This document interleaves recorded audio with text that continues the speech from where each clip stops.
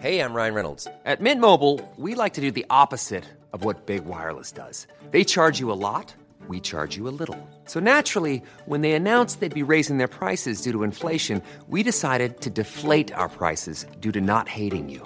That's right. We're cutting the price of Mint Unlimited from $30 a month to just $15 a month. Give it a try at mintmobile.com/switch. $45 up front for 3 months plus taxes and fees. Promo rate for new customers for limited time. Unlimited more than 40 gigabytes per month. Slows full terms at mintmobile.com. Burrow is a furniture company known for timeless design and thoughtful construction and free shipping, and that extends to their outdoor collection. Their outdoor furniture is built to withstand the elements, featuring rust-proof stainless steel hardware, weather-ready teak, and quick-dry foam cushions.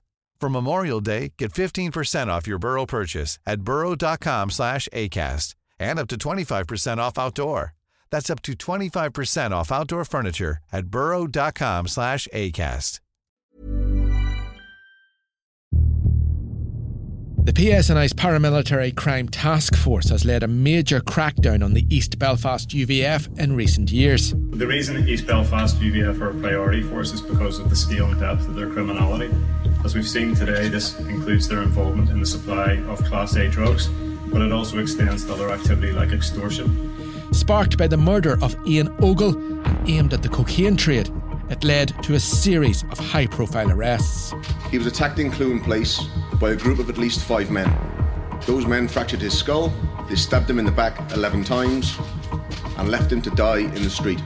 14 people have been convicted in relation to UVF-connected drug dealing in recent months. East Belfast UVF went from being a moderate and mid-level target for the paramilitary crime task force to the top target. And within 6 or 7 weeks of the Ogle murder, the PSNI do a series of drug raids and they arrest more than a dozen people in connection with a huge East Belfast UVF cocaine network. In this episode of The Bell Tell, we look at the kingpins, the enforcers and the bookkeeper behind the coke trade in East Belfast and the role of Mark Rainey. All of these prosecutions were based on evidence which was found on Mark Rainey's phone.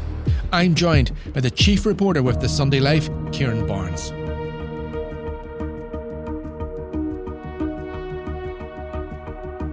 This crackdown, they had a crackdown. The PSNI is what's called as the Paramilitary Crime Task Force. They have had a major crackdown on the East Belfast UVF, and by many accounts, it's been quite successful. It's decimated the organisation and it's decimated those East Belfast UVF members and affiliates who were involved in the cocaine trade. It was sparked by the murder of Ian Ogle. Now, 2 people have pleaded guilty to his murder. That remains an ongoing case. A number of other people are facing charges relating to that murder. We will speak about that murder again. But why does it spark a crackdown on drug dealing? Because the murder was deeply embarrassing for the PSNI. And it was deeply embarrassing for the East Belfast community. What happened was Ian Ogle's family had been involved in this dispute in a bar with other UVF members. One UVF member in particular who would later be convicted of drug dealing. In the summer 2017, the family suffered a campaign of intimidation for the 18 months after, with threats made to them, with attacks on property, with them being told that they had Ian and his son Ryan had to attend a pre-arranged punishment attack. So they refused, and this culminated in Ian Ogle eventually being murdered by members of the UVF in Clune Place outside his home while he prayed with a pastor, weirdly, in January of 2019. The murder made huge headlines throughout Northern Ireland and across the UK. This was a guy who was stabbed to death outside his home while praying with a pastor, stabbed 11 times, beat with cudgels. So he was attacked in Clune Place by a group of at least 5 men. Those men fractured his skull, they stabbed him in the back 11 times and left him to die in the street. This murder was savage, brutal. Ian Ogle was he was a UVF member, yeah. He was a UVF member himself, but he would have been among UVF members in East Belfast who would have been very anti-drugs. It's wrong to think of the UVF in East Belfast as being a drug dealing gang. Yes, members are involved in it. Leaders within the UVF in East Belfast were taking backhanders from drug dealers, but the majority of members of the UVF in East Belfast are anti-drugs, and that needs to be said, and that's a fair assessment of it. Ian Ogle was among that larger group who would be anti-drugs. And many loyalists were horrified by Ian. Absolutely. And the leadership of UVF on the Shankill Road, John Graham, he's the long-standing leader. He made a point of putting a death notice in the paper for Ian Ogle. He attended the funeral along with senior UVF figures from across Northern Ireland. So everyone was outraged by it. And, you know, in this day and age when paramilitary groups are supposed to be transitioning away from crime and getting government funding and government help to do that, it was an outrage. It's something that should never have happened, and it should have been solved by restorative justice means or policing means a long time before it reached that stage. So you had Ian Ogle butchered in the street, slaughtered in the street at the end of January 2019. And the paramilitary crime task force, whose job it is to investigate active paramilitary groups, they went, right, the gloves are off. You know, we're bringing an end to this in East Belfast. And the East Belfast UVF went from being a moderate, a mid-level target for the paramilitary crime task force to the top target for the paramilitary crime task force. And within 6 or 7 weeks of the Ogle murder, the PSNI do a series of drug raids across East Belfast, Newton, Ardston, Donald, and they arrest more than a dozen people in connection with a huge East Belfast UVF cocaine network. Early morning in East Belfast, and the paramilitary crime task force are preparing for a significant operation focusing on the criminal activities of the UVF. The team are about to raid this house in East Belfast. Please come back from the door! Please! There's media fanfare around it. The cops are doing press conferences in relation to it, and what you have then is 14 people brought before the courts and charged with various offences and convicted of various offences, the majority of being conspiracy to supply cocaine, and there was another individual convicted of misconduct in public office. But that was in March of 2019 when the first arrests in relation to this operation took place. And what we've seen over the past number of weeks is the 14 people who've been convicted, who all pleaded guilty, by the way, all put their hands up in court, say, yep, I'm a drug dealer. Yeah, I was selling cocaine for the East Belfast UVF. So they've all put their hands up and they've all admitted this, bar the one individual who admitted misconduct in public office. So this case is now, it's taken almost 5 years, but it's reached this conclusion with the 14 individuals being convicted. I suppose some people, more cynical listeners, might say, well, you know, when the PSNI are sparked into action by something which happens, they can really focus their efforts, they can really get things done, you know, and I suppose they might think, why don't they do that all the time? Well, the government tend to take a carrot and stick approach to these gangs. Paramilitaries exist, right? There's tens of thousands of paramilitaries in Northern Ireland, both loyalist and Republican, the vast majority being loyalist. So you can't go out and arrest them all. The jails aren't big enough to hold them all, even if you were to successfully convict them all. So what the government have been doing for some time now is they've been encouraging paramilitary groups to go on a transitionary process where they morph from being criminal gangs into community-based gangs. And some paramilitary groups on the loyalist end of things have found doing that a lot easier. The South Belfast UDA under Jack MacDonald have been the model for it. The East Belfast UDA are really committed to it now at the minute. But then there's other sections of the UDA and UVF which, you know, are finding it harder and are finding it more difficult to abandon criminality. And that's where the East Belfast UVF found itself in 2019. The Rainey brothers, Mark and Glenn, they were handed 3-year sentences on the 11th of January. Their names seem to come up again and again in relation to this. Were they the kingpins? Were they the masterminds behind cocaine in East Belfast? Yeah, well, those two brothers are synonymous with drug dealing in East Belfast, and they've become the poster boys almost for East Belfast UVF drug dealing. They were previously convicted of conspiracy to supply cocaine, and they received 2.5-year prison sentences for that. While they were out on bail, those convictions occurred and those charges came about while they were out on bail for the much wider UVF cocaine ring in which 14 of them were convicted. Now, they really served those original sentences of 2.5 years, and they're now serving the 18-month sentences imposed for this latest conviction, and they're due out of jail around about December of this year, January 2025. But two notorious cocaine dealers up to their necks in it, using the money that they were making from that to fund lavish holidays, going to Thailand. Glenn had a place in Spain, driving really nice cars. Glenn Rainey boasts in one text message to the customer, the East Belfast is the best place to be a cocaine dealer. You know, Mark and him are talking about spending tens of thousands of pounds in messages. So these guys are two notorious drug dealers. The community knew they were drug dealers, but they were able to function and operate because they had the backing of powerful people within the East Belfast UVF who they were providing backhanders to. I think people might be very interested in that remark. You know, East Belfast is the best place to deal cocaine in. Why would that be? Because within East Belfast for a long period of time, senior figures within the UVF were turning a blind eye to cocaine dealing by their members and by affiliates in return for having their palms greased with cash. And that's basically what was going on.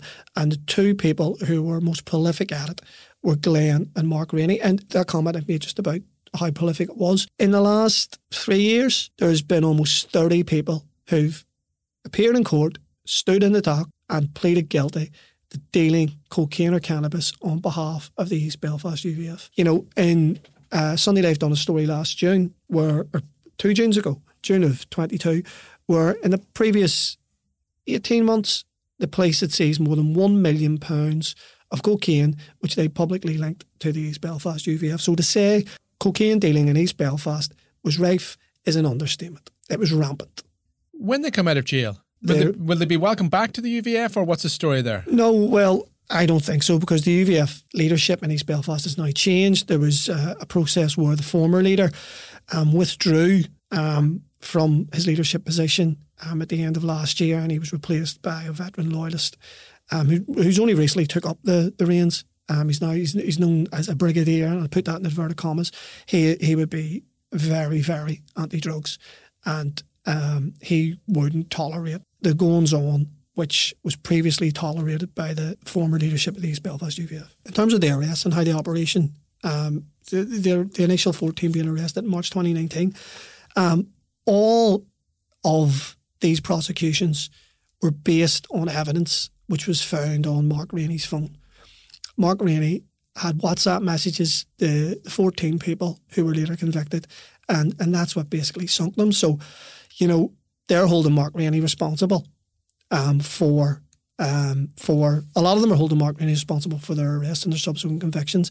And, you know, far from dealing drugs for the UVF, you know, Mark Rainey should be really working with the UDCs, Ulster's dumbest criminals, and that's what he's known as in McGabber. Do you think they'll be allowed back into the area at all? There's no reason why they shouldn't be. If they get out, they serve their sentences and they say, look, you know, we aren't involved in crime anymore. There's no reason why they shouldn't be allowed back. It's not for the East Belfast UVF or any paramilitary group to tell anyone where they can't live. I'm struck maybe in this conversation that there might be older listeners fascinated by this conversation, because there is an idea of, you know, the drug pusher and that these people have to convince people to take drugs. But we're talking about profits here, massive profits, as we've discussed in relation to the Rainey brothers. This drug is everywhere in Ireland, from the smallest village to the largest city. I mean, there's a massive demand out there, if we're going to be honest for a second, for cocaine. Yeah, well, I sit in the courts every week, Kieran, and every week, you know, I see cocaine, people up for selling small amounts of cocaine and huge amounts of cocaine. It's rife, and when I think about my career as a journalist and over the last 20 years, certainly writing about crime, there's more people in court now for selling cocaine and dealing cocaine than I've ever seen before. And the people who appear in court, they're just the tip of the iceberg. You know, they're just the 10% of people who are caught. You know, the other 90% underneath that, you don't see them in court. So it's rife, like you said. Yeah, it's a huge problem. And across much of society, again, if we're brutally honest, it borders on being socially acceptable in certain circles, I suppose. Yeah, well, again, today I was covering a case of another fellow who was up in court and he got a probation order for dealing cocaine small amounts of cocaine on behalf of the East Belfast UVF, and he, in his pre-sentence report, he talked to probation officers about openly taking it in different drinking establishments in East Belfast. Now, this is a guy from down the New Norwich Road, so I can guess which bars he's been in and he's been taking it, but from his account, it seemed to be the dumb thing. Tell us about the bookkeeper. Okay, this is a guy called Daniel Bain, who was convicted alongside his brother Darren Bain. But Daniel, while Darren got a suspended sentence, Daniel was jailed for 9 months, again for conspiracy to supply cocaine. How the judge sentenced the 14 in this case was that the people who were more heavily involved in this drug dealing racket, who were the more senior members, like Glenn Rainey, like Mark Rainey, like Daniel Bain, they were sentenced first. And Daniel Bain was given 9 months in prison for conspiracy to supply cocaine. Now, his case it's a little bit different from the others in that he actually never handled the cocaine. He never touched it. His role was the person who looked after the money, who looked after laundering the cash, that sort of thing, hiding the money. So he was referred to as the bookkeeper in court, and that's because he never actually laid his hands on the cocaine. He was involved in the financing of it. Senior member of the gang and an important member of the gang, Kieran, because, if you don't have the money, if you don't have the capital, you can't buy this stuff. So he was a key figure in the gang, but, he didn't touch the cocaine. But what this also shows is that you don't, for the police to prosecute you for dealing drugs, for the courts to jail you for dealing drugs, you don't necessarily have to touch the drug. If you're involved, if you have knowledge of its supply, if you know where the money's going, if you know where the money's coming from, that's enough to convict you of being a drug dealer. The enforcer? Guy called Simon Mooney. He was living in the Shankill Road, strangely.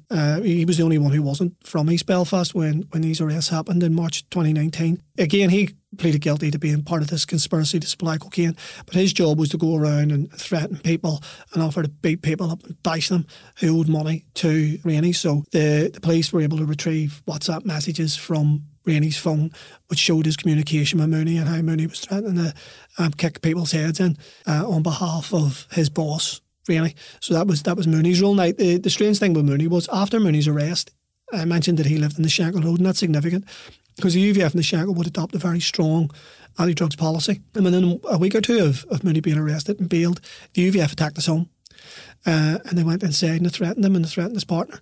So here was a guy who was involved in an East Belfast UVF cocaine supply network living on the Shankill Road, and the Shankill UVF come into his home and threaten him and force him out. So that shows the division within the UVF as an organisation between the people who were very, very anti-drugs in the Shankill and the people who were more tolerant of drugs in East Belfast. Just before we move on, there's two other characters that I want to mention in terms of who was swept up and convicted over this. The first of them is Samuel Phil Taylor. Now, he was not convicted of drug dealing. He pleaded guilty to misconduct in public office. Who is he and what did he do? Well, he's the anomaly among all these guys. This is as he's known, Samuel Phil Taylor. So he's a civil servant who works in the Legal Services Agency, ironically, in the Leckenside Court Complex in Belfast, the court complex which he stood in the other week, in which he admitted his guilt and was given a probation term for suspended sentence and probation term for misconduct in public office. So his job allowed him the access to criminal records of people who were in court and people who had applied for legal aid. So he was in hock to Mark Rainey. He owed him money for cocaine. So in return for Taylor accessing the databases in the Legal Services Agency and providing Rainey with criminal records and addresses on people who were of interest to Rainey agreed to have Taylor's drug debts wiped. So Taylor, unlike the others, Taylor's quite middle class. He's not working class. He comes from a more affluent part of East Belfast. So he gets mixed up with him because of a drug debt. He's not dealing any drugs. He's just providing Mark Rainey with confidential details that Rainey would be interested in.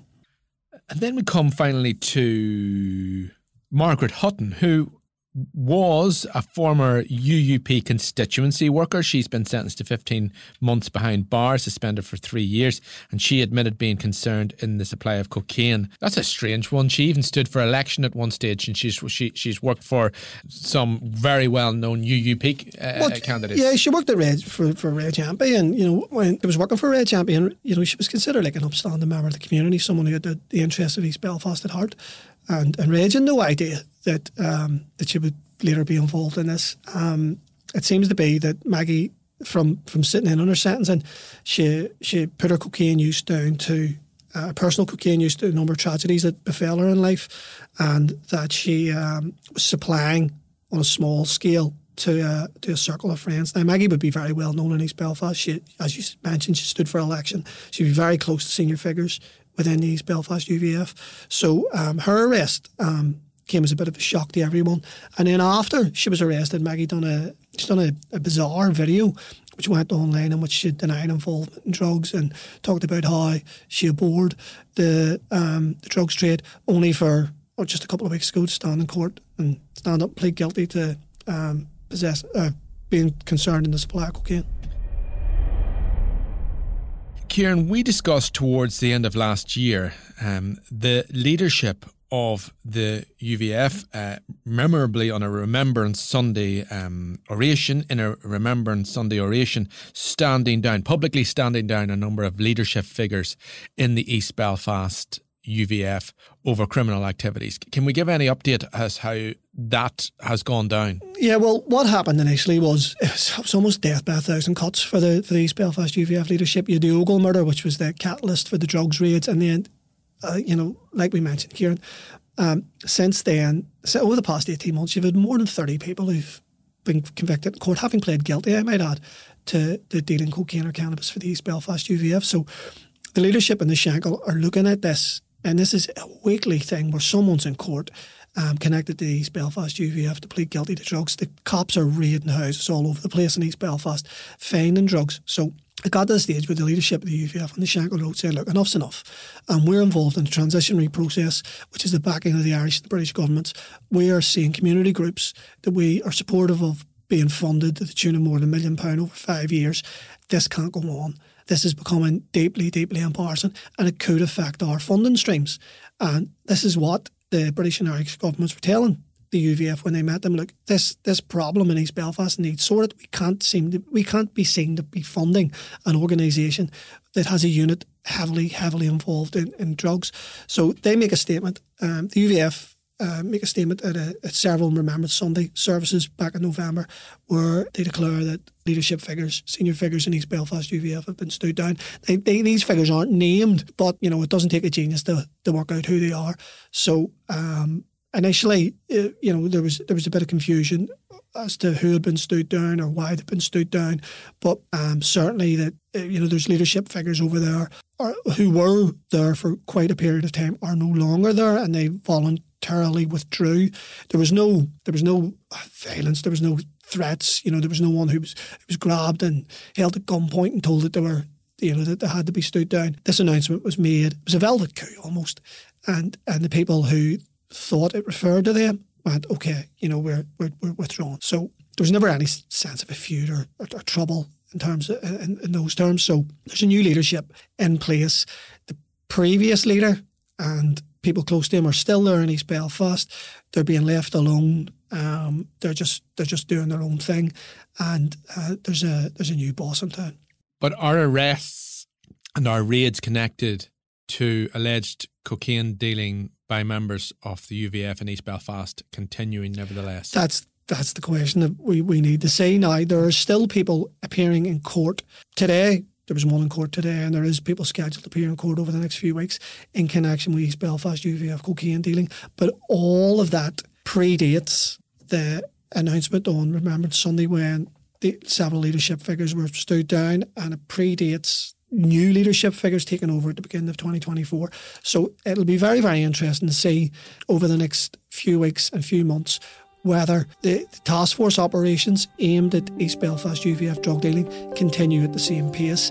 If they don't continue at the same pace, that's an indication that the government now, or the task force, certainly don't see the East Belfast UVF as a priority any longer, and that the East Belfast UVF are on board with the wider UVF in terms of the transitionary process. Kieran Barnes, thank you very much. Thank you. This episode of The Bell Tale has been produced by myself, Kieran Dunbar, along with Graham Davidson and Olivia Peden. The clips you heard were from the BBC, UTV and the Northern Ireland Assembly.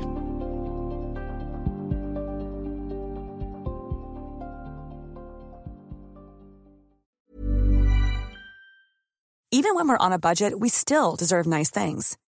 Quince is a place to scoop up stunning high-end goods for 50 to 80% less than similar brands.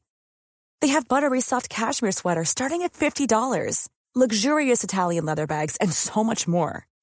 Plus, Quince only works with factories that use safe, ethical, and responsible manufacturing. Get the high-end goods you'll love without the high price tag with Quince. Go to quince.com/style for free shipping and 365-day returns.